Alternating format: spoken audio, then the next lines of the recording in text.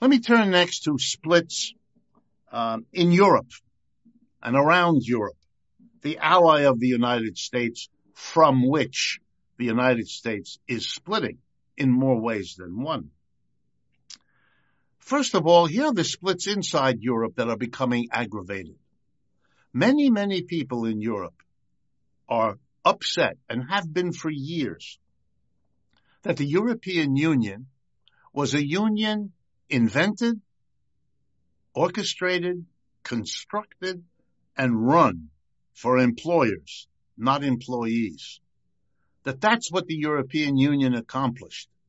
Profitable opportunities for employers and ever more difficult problems for employees. Harder to hold on to good jobs and good wages. Harder to hold on to a social services program from your own government under the pressure of competition within the unified Europe. More and more Europeans felt, and they've expressed it from the beginning, that something valuable had been lost beyond what they had been told, beyond what they had expected. Something very nationalistic had been lost, and they didn't want to lose it. That the European Union threatened what was distinctive about French or Dutch or Spanish or Greek national values, national political customs, national cultures. And those splits have not gone away, they have gotten worse. And one of the key reasons, and you'll see this as a theme, is that the economic well-being of the mass of the working class in Europe has taken terrible blows in the first 20 years of this century.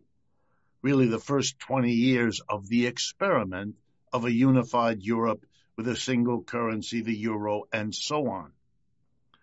It means that they are now seeing the war in Ukraine as more evidence that something is going on that makes them irritable, suspicious, skeptical. That this war isn't really about what the leaders say it is about. And they see huge amounts of money being shifted over to help a small country that most of them have very little to do with and very little feeling for. What you do have is inside each European country, in or out of the EU, a struggle going on, particularly for the last 30 years.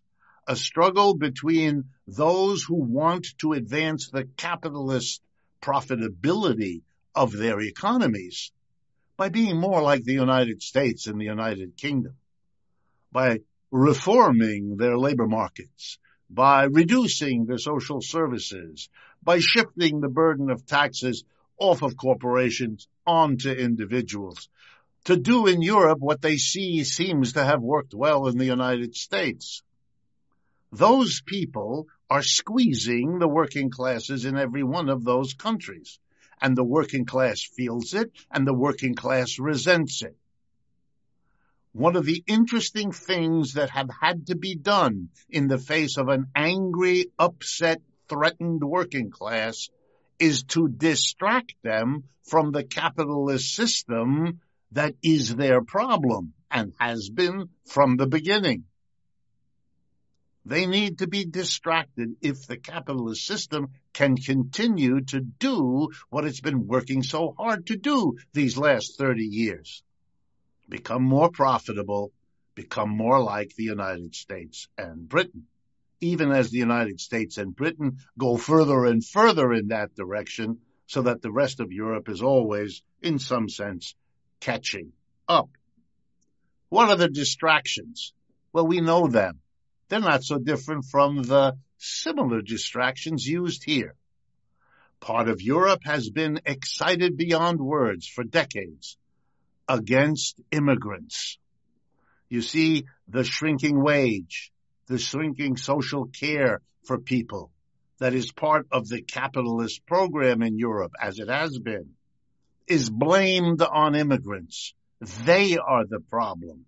They cause money to be used in ways that aren't good for the native population. All those kinds of stories. And they are very big in everywhere from Scandinavia in the north to Greece and Spain and Italy in the south and everywhere in between. The very problems of capitalism globally, producing chaos and masses of refugees coming, you guessed it, to prosperous Europe, then produces this kind of backlash, which is a distraction, a way to blame something other than the economic system for the problems of the economic system. Here's another distraction. The war. War in the Middle East, war in Ukraine, war anywhere. Now we can rev up the patriotism. We can rev up the hostility to others. The splits between Christians and Muslims can be brought forward, as can other splits, some old, some new. They're useful as ways of distracting and deflecting the suffering of working classes from the system that puts them in that position. And the Europeans are acutely aware of all of this, just like they're aware that the United States and Britain are extreme cases of this, and that therefore following them is a very dubious matter. For example, the British came up with a way of deflecting the anger of their working class, which was more extreme. But that's not a surprise because the British working class, particularly after 2008, was really heavily damaged by the austerity programs of the Conservatives in the British government and by the inability of the labor movement, except for the short period of Mr. Corbyn, to be much of an opposition about any of that. And so they had to come up with an extreme distraction. They did. It's called Brexit. They convinced the British people, your problem is the Europeans. We should split from Europe. They did. The British economy has been going down ever since. The condition of the working class going down ever since. It solved nothing. It gave Mr. Boris Johnson, a naughty boy with bad hair, an opportunity to become famous because he galvanized a bitter working class's desire for something to change, and maybe he could do it. Maybe somehow by distancing Europe, by leaving Europe, by splitting from Europe, it could be. There was nothing there.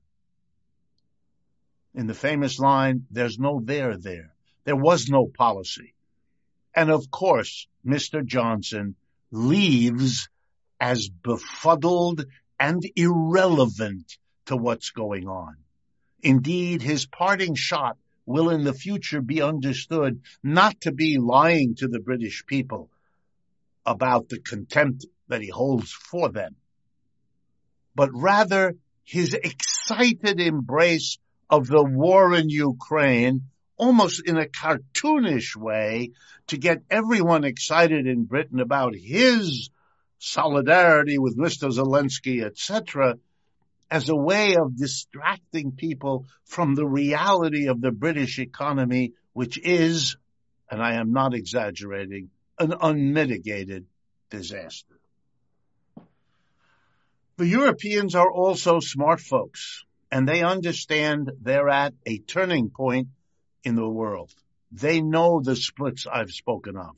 They're acutely aware of them. And they are aware that the working class they have been squeezing because they felt they had to compete with the United States, to follow the United States, but also to try desperately to construct a European capitalism that could play the role in the world that the United States had played. Maybe not be the successor empire to the United States' empire, but at least be a contestant. They haven't been able to do it.